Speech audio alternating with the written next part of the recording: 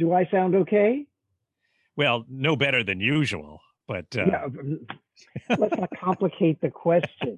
oh no, let's complicate. but but I think fine. You sound fine. I mean, the reason that Dean is asking about whether he sounds good or not is because this is the first time we're doing a totally remote podcast. It's the last time you heard from us, we were sitting in the last several podcasts, we were sitting out under a tree and because of being COVID, attacked by squirrels and creatures all over the place, airplanes falling out of the sky. Oh my. True. All of that is true. And so it's it is certainly a pleasure to be in the warmth right now, since it is actually February. And I'm in Connecticut. And that is a cold place to be this February. As we are all in cold areas, so this is a much better situation for us. So, and I'm in New York, and yep. Tor, you're in the coldest place of all, aren't you? I am. I'm in Maine. Maine. Lobster. That's the only connection one makes with Maine. Lobster, right? Well, yeah. What about moose? Shall we talk about stereotypes today? Right? Lobster, moose. Okay, Maine, New York. I'll throw that one out. I'm going to go to food. Good pizza, great food, all over the place. Anything you want, you can get it practically any time of the day or night. Even now. So far, food is a stereotype that's coming up in both. All right, and Connecticut. Yeah. Well, you can still get good pizza. You can still get lobster. And after that, you're on your own. So, but we're not here really to talk just about that. And first of all, I'm Tom Peterson. Who are you? And I'm Dean Foster. Wow. And I thought he'd stroked out on us, but he's back. Okay. And we've got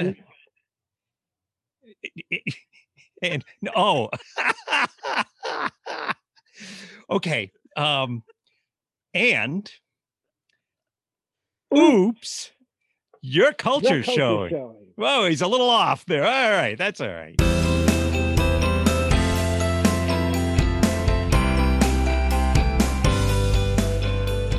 And also we've got Torin, who's with us today, and he's with us today too, but he's remote because we're all remote. I've been remote for years and years, I believe. Told you that. I know. Often. So today, we're not going to whine about the cold because we've already whined about the cold. And what we will be looking to do. One should always have, if it's a white wine, it should be cold. Well, it should be, and if it is cold, then a nice red can be a nice warming. Right, but I was choice. Saying wine like. I know what you were saying. Oh man. Oh. My burden is I know what you're saying. I see. That's probably the burden of all the listeners as well. They do seem to remark on that, yes, but you know what else they remarked on? I thought it was very interesting. What is that, Dean? After our last episode, yes, where we were talking about the Baltics and the Balkans. Yes. Oh, yes. Where the difference is the commonality was the balls. Yes, the common denominator was the balls. There you go. But the difference depended on the ending, mm-hmm. Right? The ands or the ticks. That's right? It. Okay. And we spend so much time on that juvenile issue that we never actually got to talk about the cultural things that were important and relevant and critical to know, which is why the listeners tune in. They don't tune in for Baltics and Balkans. They tune in for I know they're intelligent and curious listeners, and this is what they want, and we didn't give it to them. You've got a lot better opinion of them than I do. Just kidding. Just kidding. The So I think we should jump right into all of that good cultural information about the Balkans and the Baltics that we clearly overlooked last time. Well, that's true. We did. And I think we also shorted one of them. Torin, which one was that? Which was it, a tick or the cans that we kind of short changed last time? Do you remember? Well, I think there was a lot of room to explore the cans in particular. Yeah, that's what I thought too. We were more on our ticks than on our cans last time, and we were heavy on the shrooms, if I'm not mistaken. That's for sure. Well, the shrooms play a role in both the Baltics and the Balkans. Yeah. Okay. Well, okay. I think that. By the way, heavy on the shrooms is the way to go. I think that's definitely the way to go. Whenever available. Whenever that's right. Possible. And I always wanted to take a mycology course.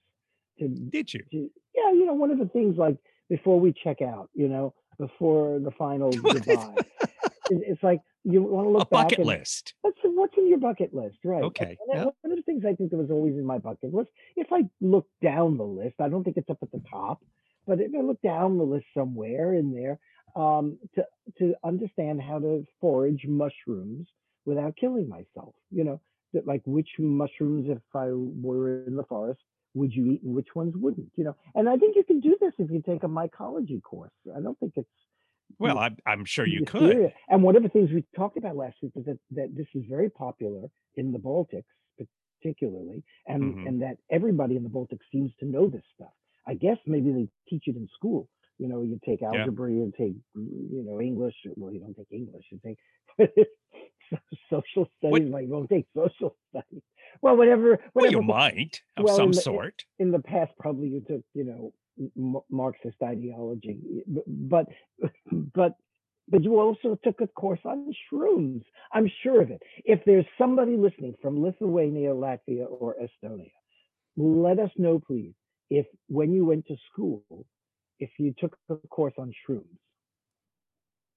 Thank you very much. I'm going to try to push us away from here just a little bit. I'm going to try to push us away from the doc a little bit. The doc. Yes, because in going in the direction of culture, because if I'm not mistaken, that's in the name of our show.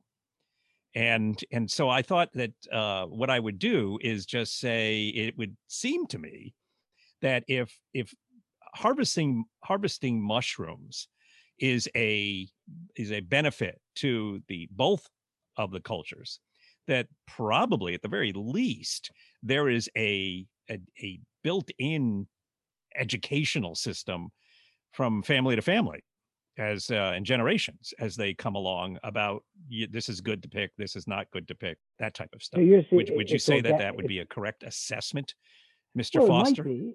I think there's a lot of organic information that we all learn in our culture that we grew up with. By the time we're 4 years old, we're speaking the language of our culture. There's a lot of inherent stuff that just develops organically in terms of knowledge that you learn, that you become this cultural being, depending on how you grow up. And all of that is given to us by our parents, by our teachers, by media, by the church. Yeah, sure. And maybe, I guess my question is understanding the difference about mushrooms part of that organic knowledge that one simply grows up with in the Baltics?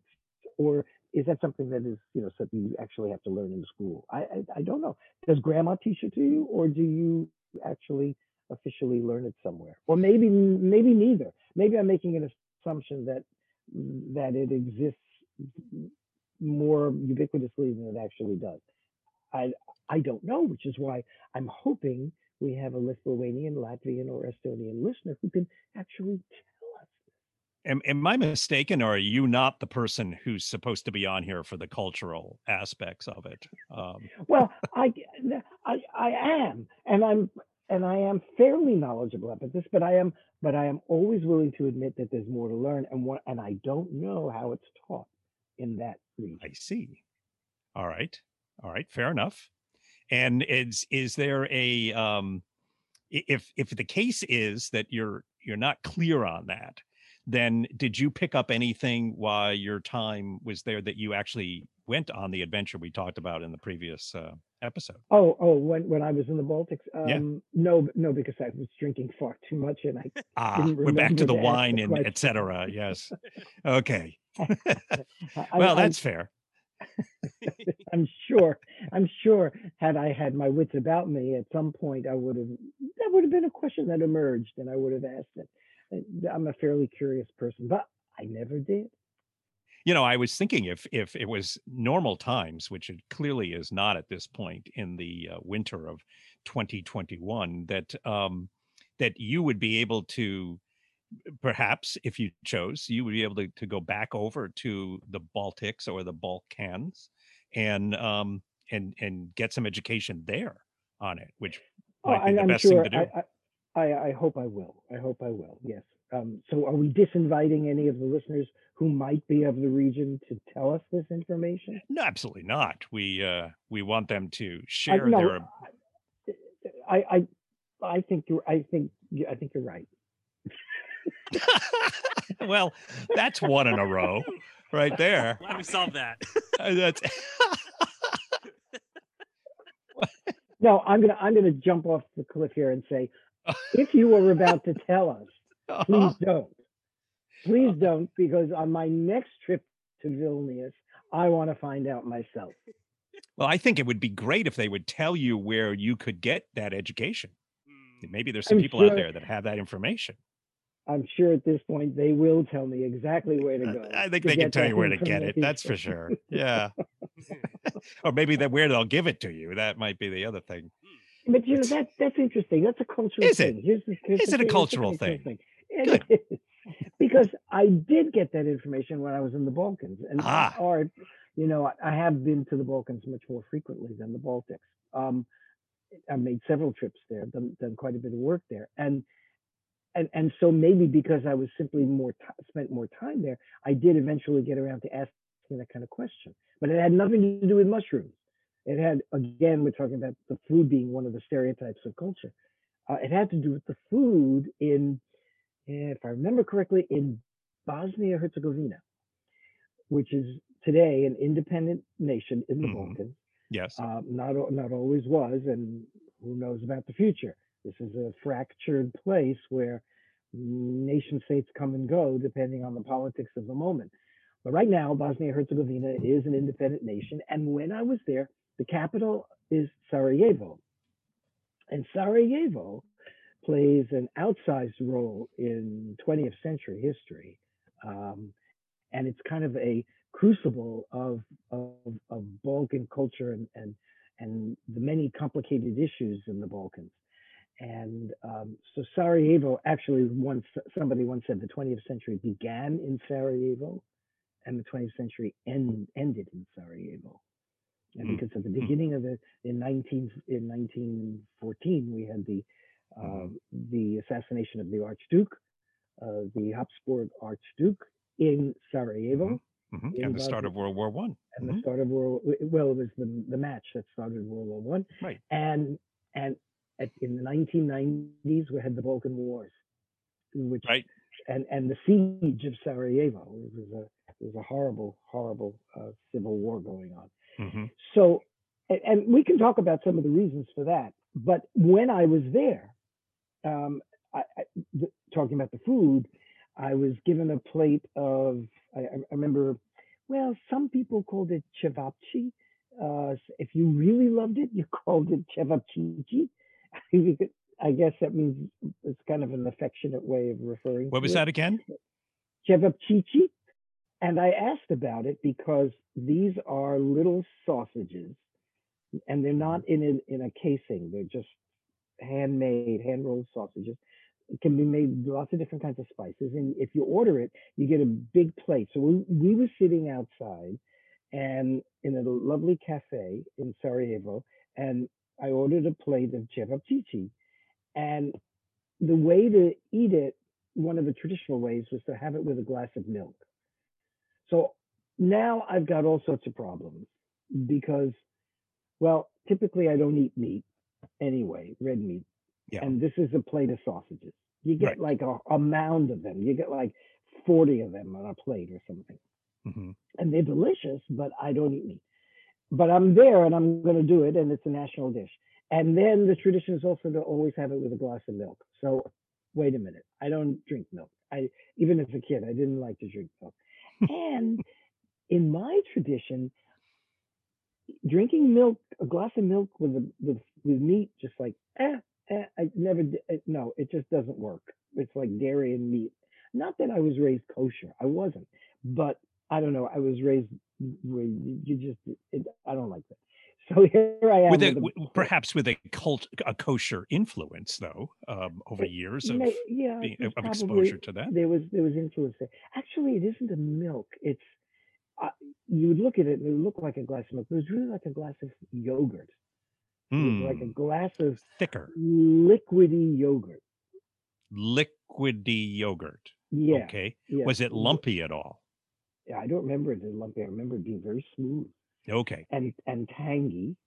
Okay. Not Really? not a sweet yogurt. No, nothing. They didn't add fruit to it or anything. This is natural stuff, and that was great. But Yeah.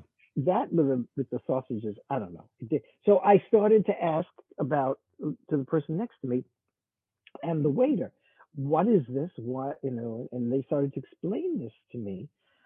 And yeah, sausages are a very big thing in Eastern Europe and Eastern and Central Europe, and every country's got its own sausages.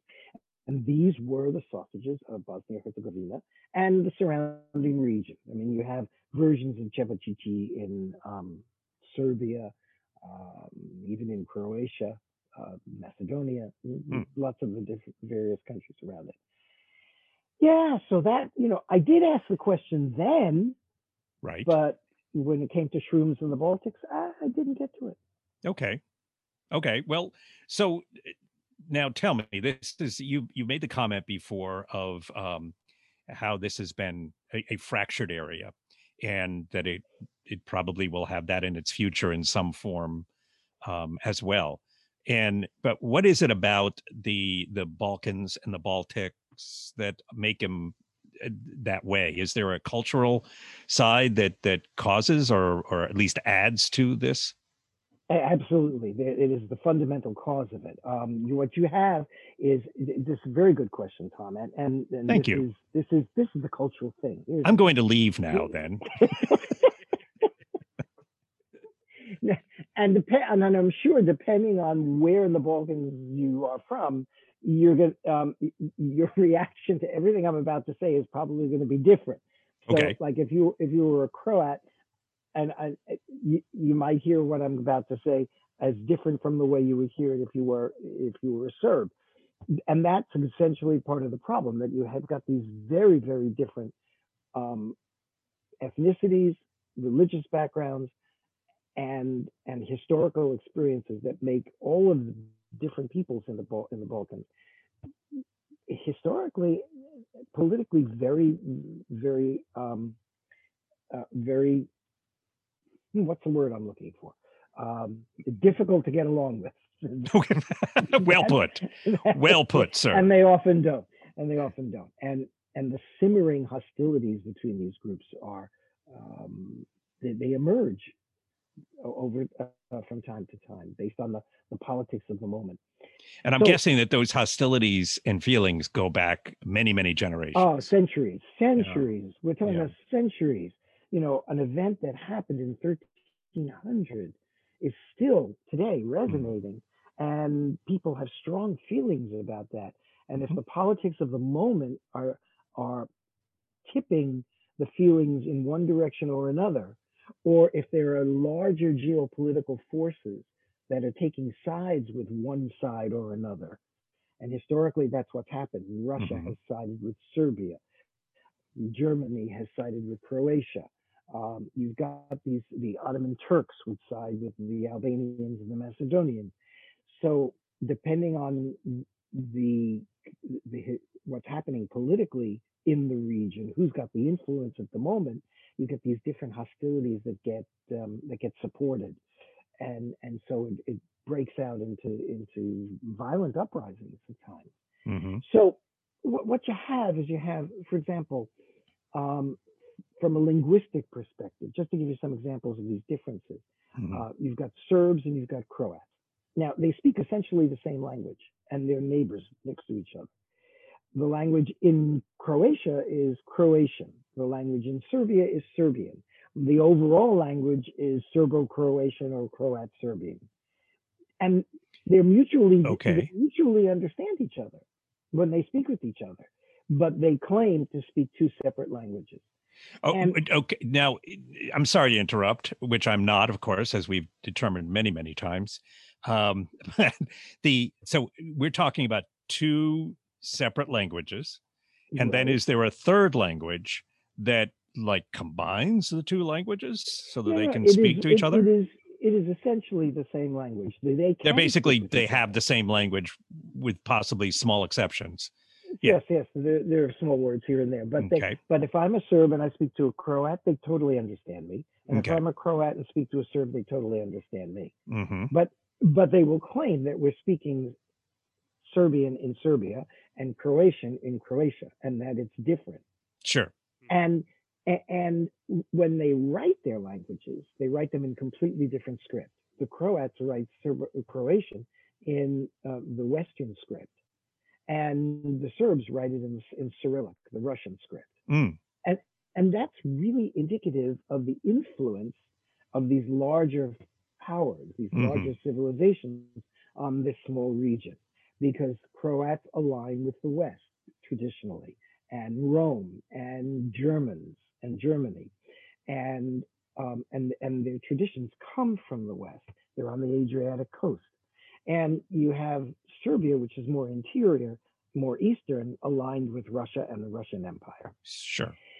Now that split, that division also is represented religiously, because Croats are mainly Catholic and Serbs are mainly Eastern Orthodox. Because if you remember, the Roman Catholic Church split, and the split happened right in this region, in Constantinople.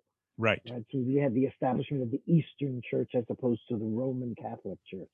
Absolutely. So you have Eastern Orthodoxy in Serbia and other parts of the Balkans, and then you've got Roman Catholic in other parts of the Balkans.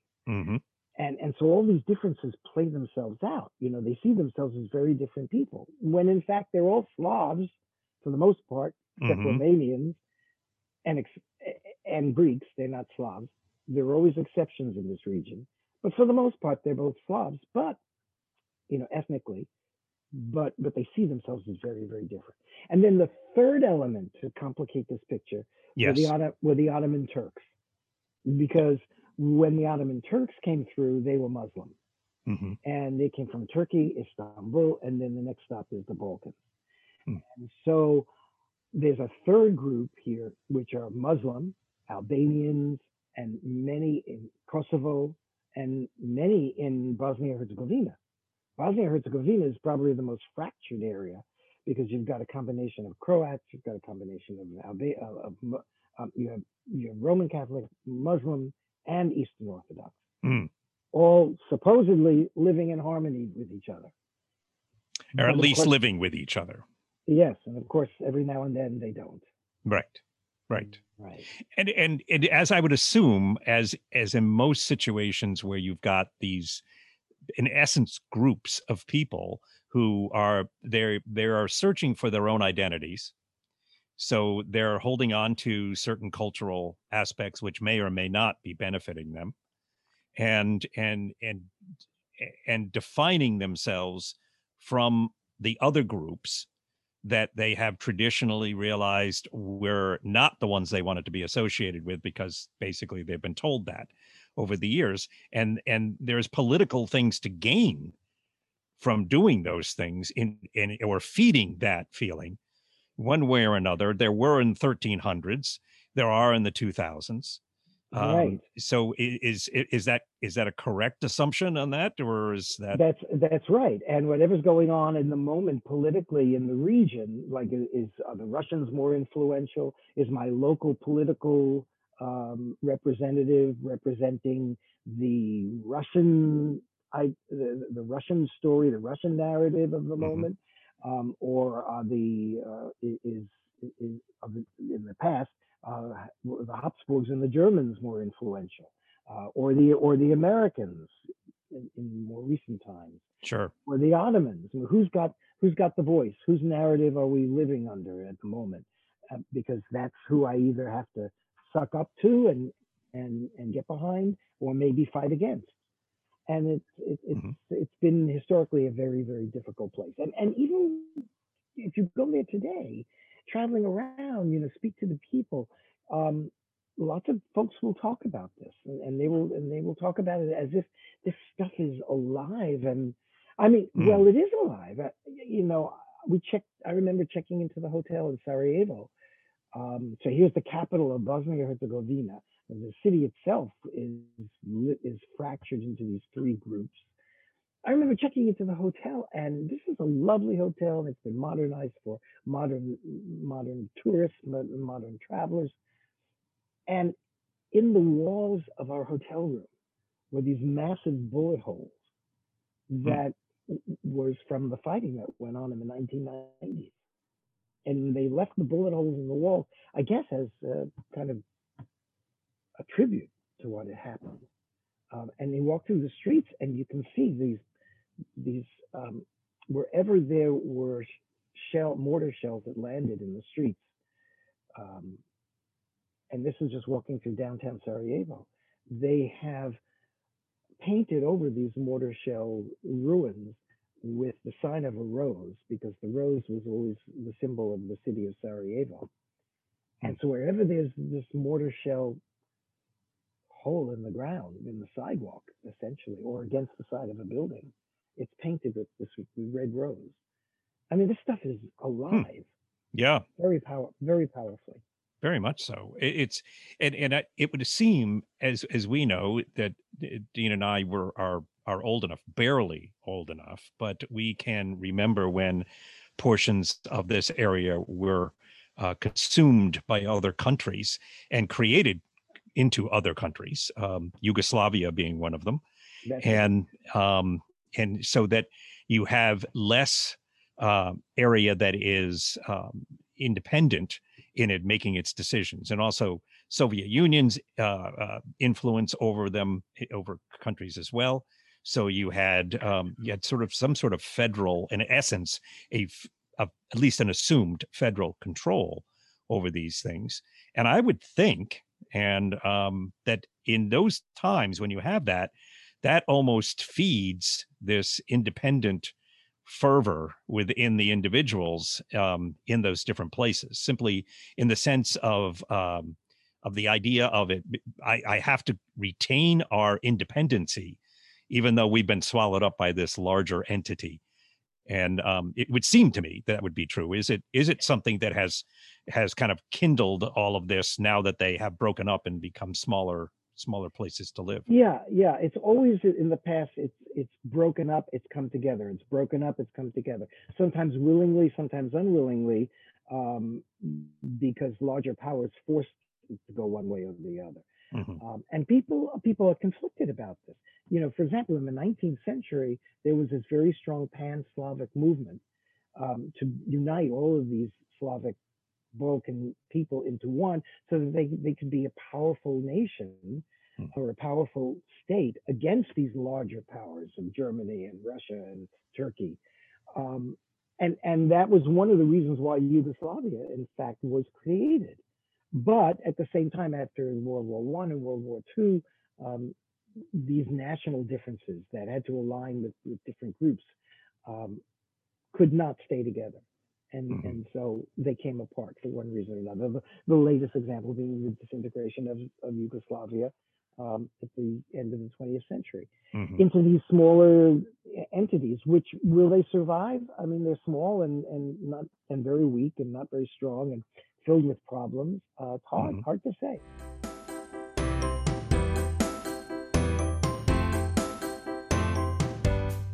If you're a visitor going there, there's lots of, you have to be sensitive to this stuff. I mean, there are no-nos and things you really should be aware of.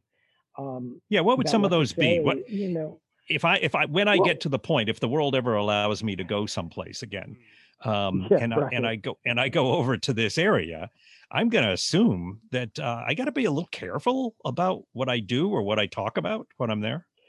I think so. be aware of the fact that these are very warm and welcoming people for the most part. Like so many people are one-on-one, individual to individual. But people are sensitive to the outsiders' um, ignorance of the suffering that has gone on there, Mm. and at the very least, be humble. I think the safest thing to do is to be humble around what you don't know, um, and to simply ask questions as opposed to stating opinions, right? And don't assume who you're talking to.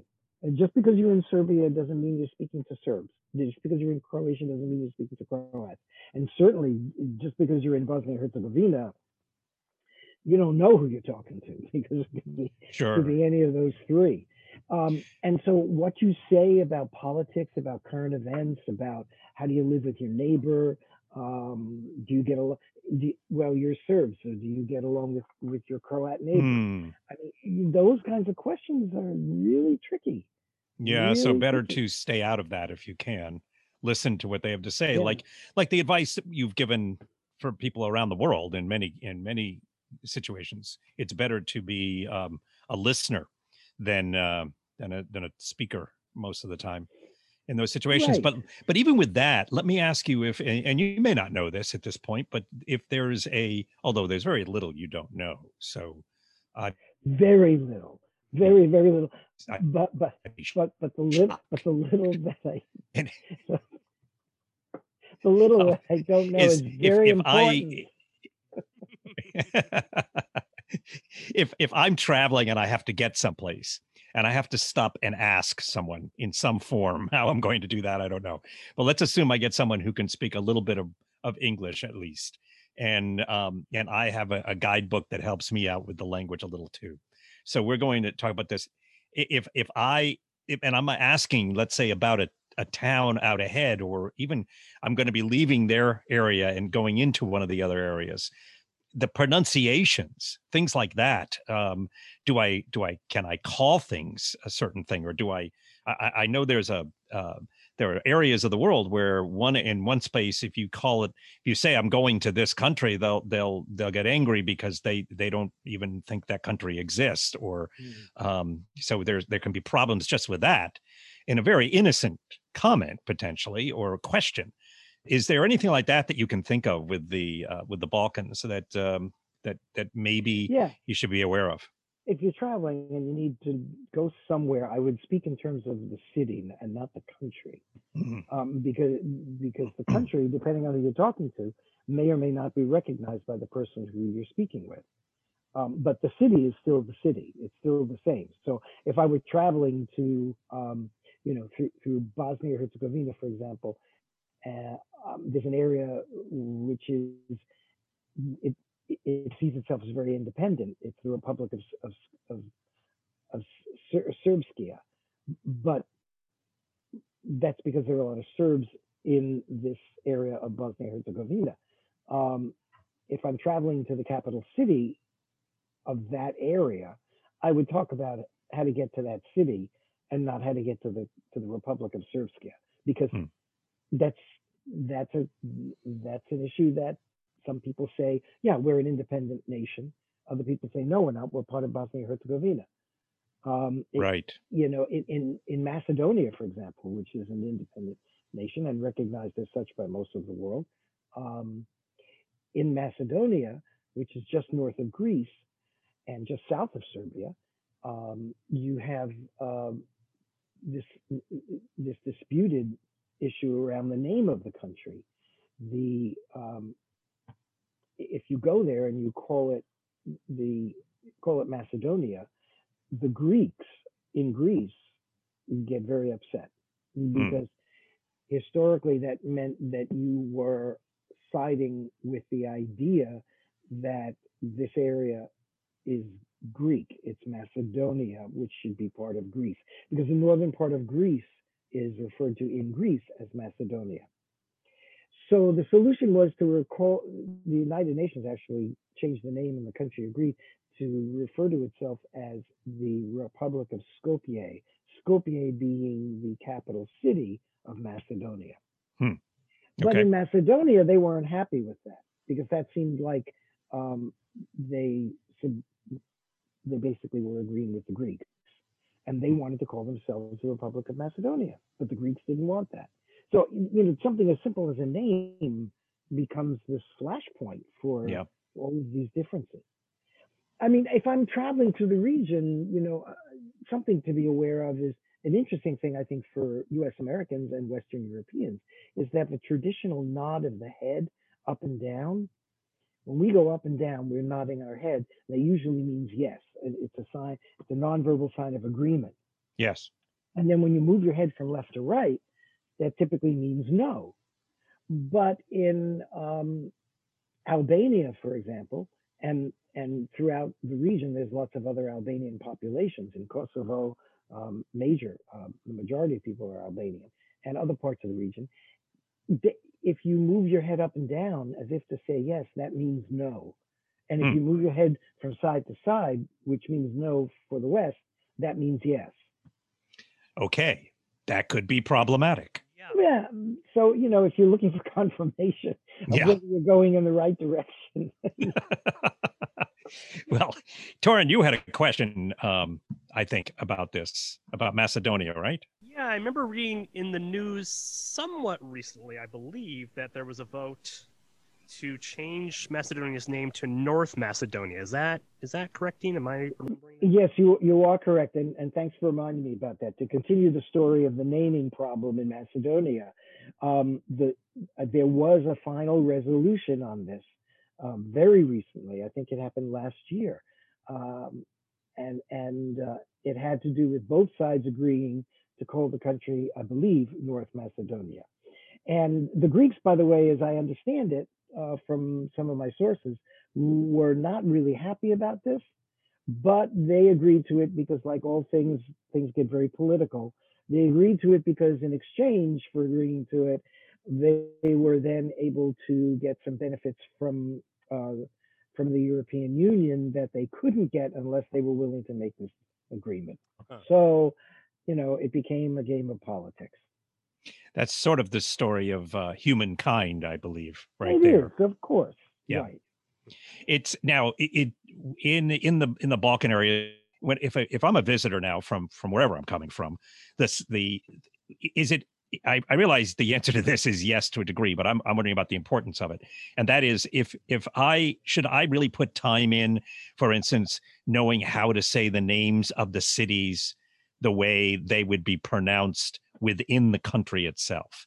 Is that something that's a good thing to put time into? Look, I think, putting time into getting yourself educated to the complexities of the region is always beneficial. At the very least, it will give you context enough. It gives me context enough to know when I should shut up, as opposed to. Wow, I've been looking for that for years. As opposed to continuing down the road of madness, yeah. So that's always too late. Too late. Too late. This is wonderful. I'm giving you the long answer to your short question. It's not new. Go ahead. Do I typically do that? But proceed. Yeah, well, I think the safest thing to do, and the most important thing to do, my point in all this in this region, is to be humble. Ask questions in a respectful kind of way before you jump in and say things and do things that are just gonna you don't realize how problematic they might be. So be very, very humble, and I think that's going to be the most helpful thing that's going to get you on your way. Will you make mistakes? Sure, because there's so many sensitivities in this region. I mean, for example, as soon as you try to pronounce things the correct way or the regionally correct way, there's going to be somebody else 3 feet away who sees it completely differently. And because even though they're just 3 feet away, their traditions are from the opposite side. And they're going to hear you say it the way you think the other person says it.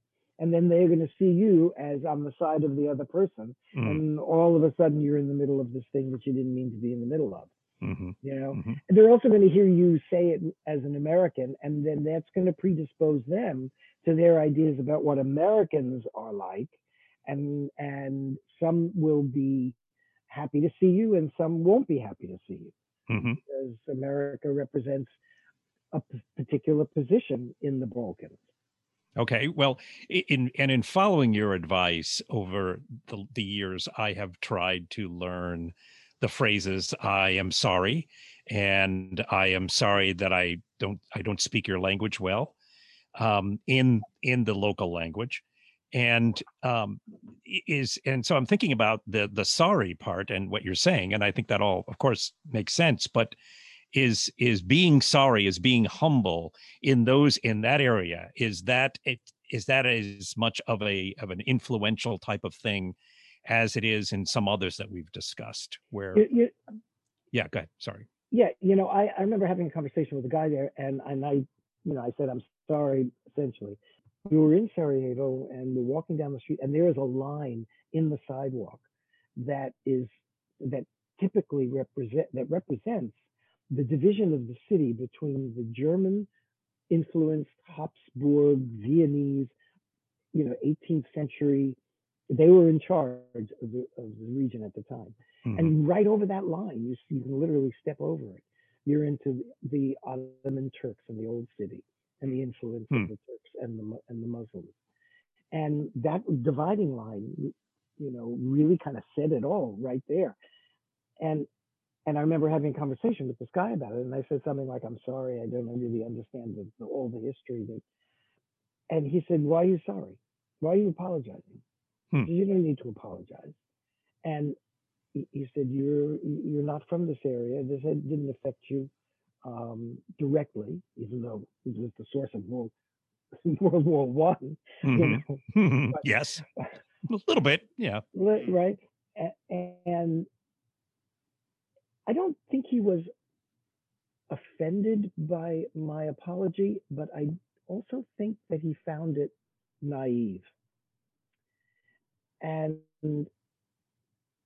it reinforced for me the fact that just by apologizing for not knowing was a kind of statement of privilege, and that he didn't care for it very much because it represented my privilege of not even having to know anything about what's happened here. Yeah. And that, I think, was offensive to him, as it should have been.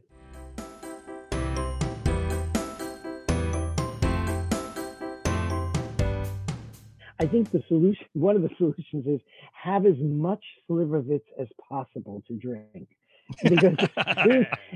Which is a good solution anyway. A very good solution, up to a point. Then it becomes problematic again. Just the right amount. Yes, that's true. I should clarify that Slivovitz is a very clear, potent liquor that's drunk throughout the region. It's basically an eau de vie, a kind of dry brandy that's made from plums, from the local plums that grow throughout the region. And so it's like a plum brandy, but it's not sweet, like a plum vodka almost. And it's everybody drinks it. I mean, and so yeah, drink the beer. Go out for toasts, go out for drinks. You'll always be invited to. And that does make these kinds of discussions a lot easier. Yes, but I think you're right. Up to a point, it does. Yes, and then you got to be careful how easy it becomes. Yes, right. So there's the Slivovitz, and there's also the Rakia. That's another version of a local. I saw that movie. Rakia. Yeah. Oh yeah. That was the guy who did the. No, you're talking about. Oh man. Welcome back.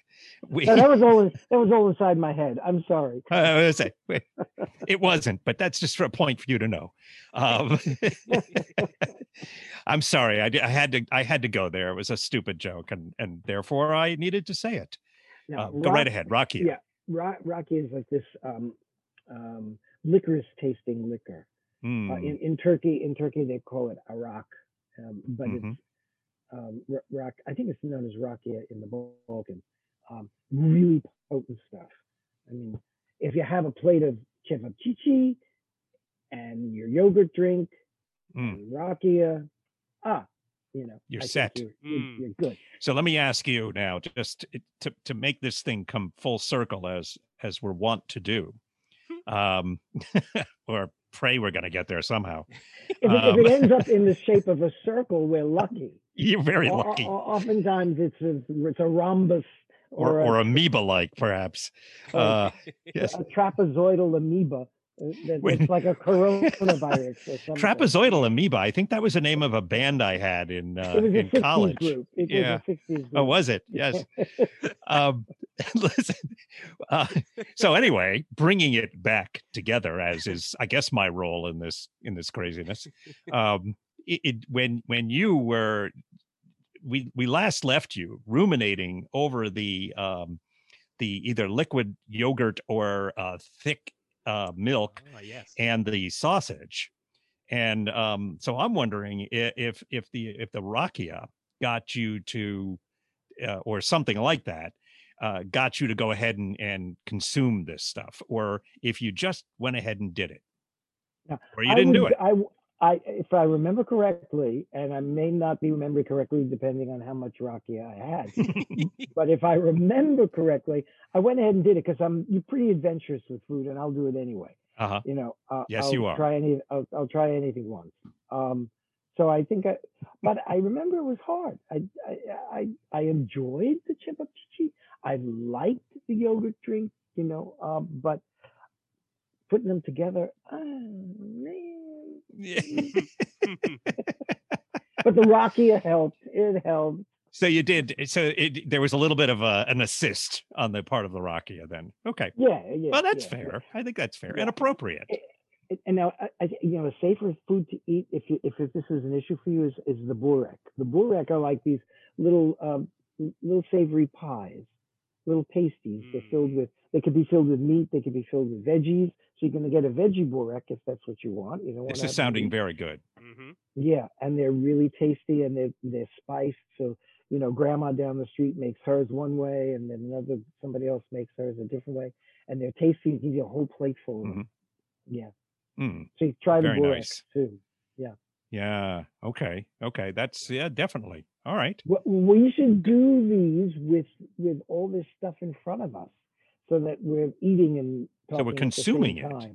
Yeah. Well, I'm on board with that, except we can't even get us in front of us right now. Fair.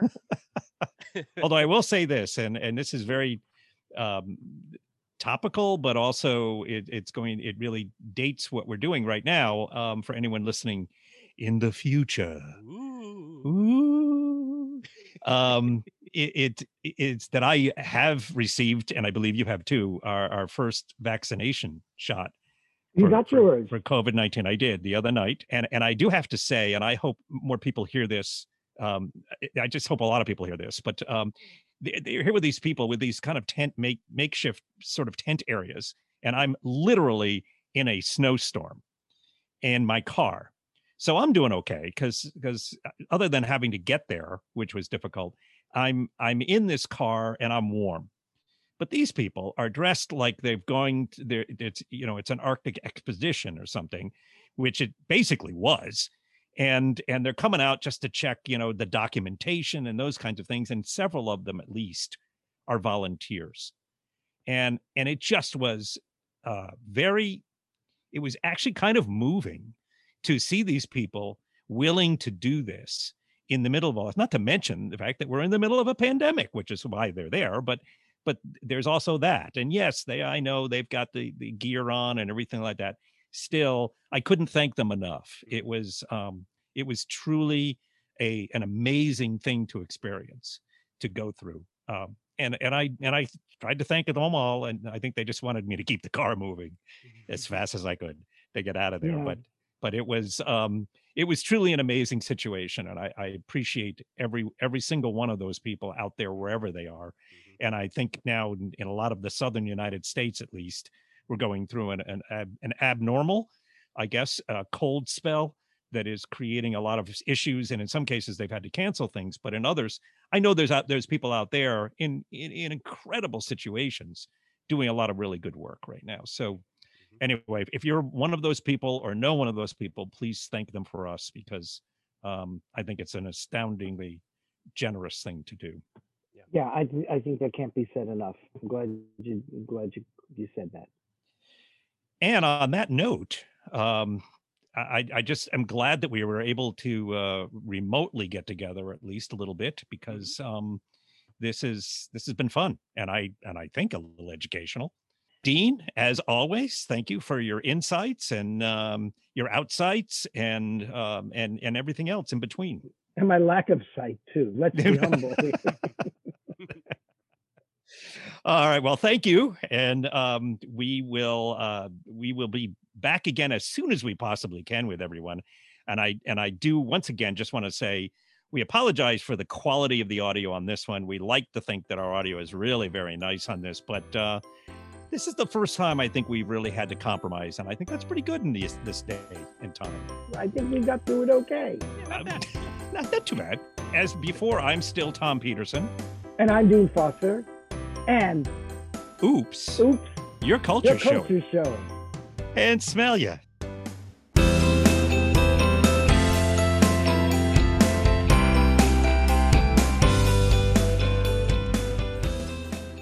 Okay, listen, the way to get hold of us is oopscultureshow@gmail.com. And our Twitter handle is Oops Culture Show. Whether this is the first episode or the third episode or whatever episode that you've listened to, you should really subscribe. That's the best way to go, really, honestly. I know what I'm talking about. All right, so just subscribe through iTunes or through wherever you get your podcasts from. Subscribe. Thank you.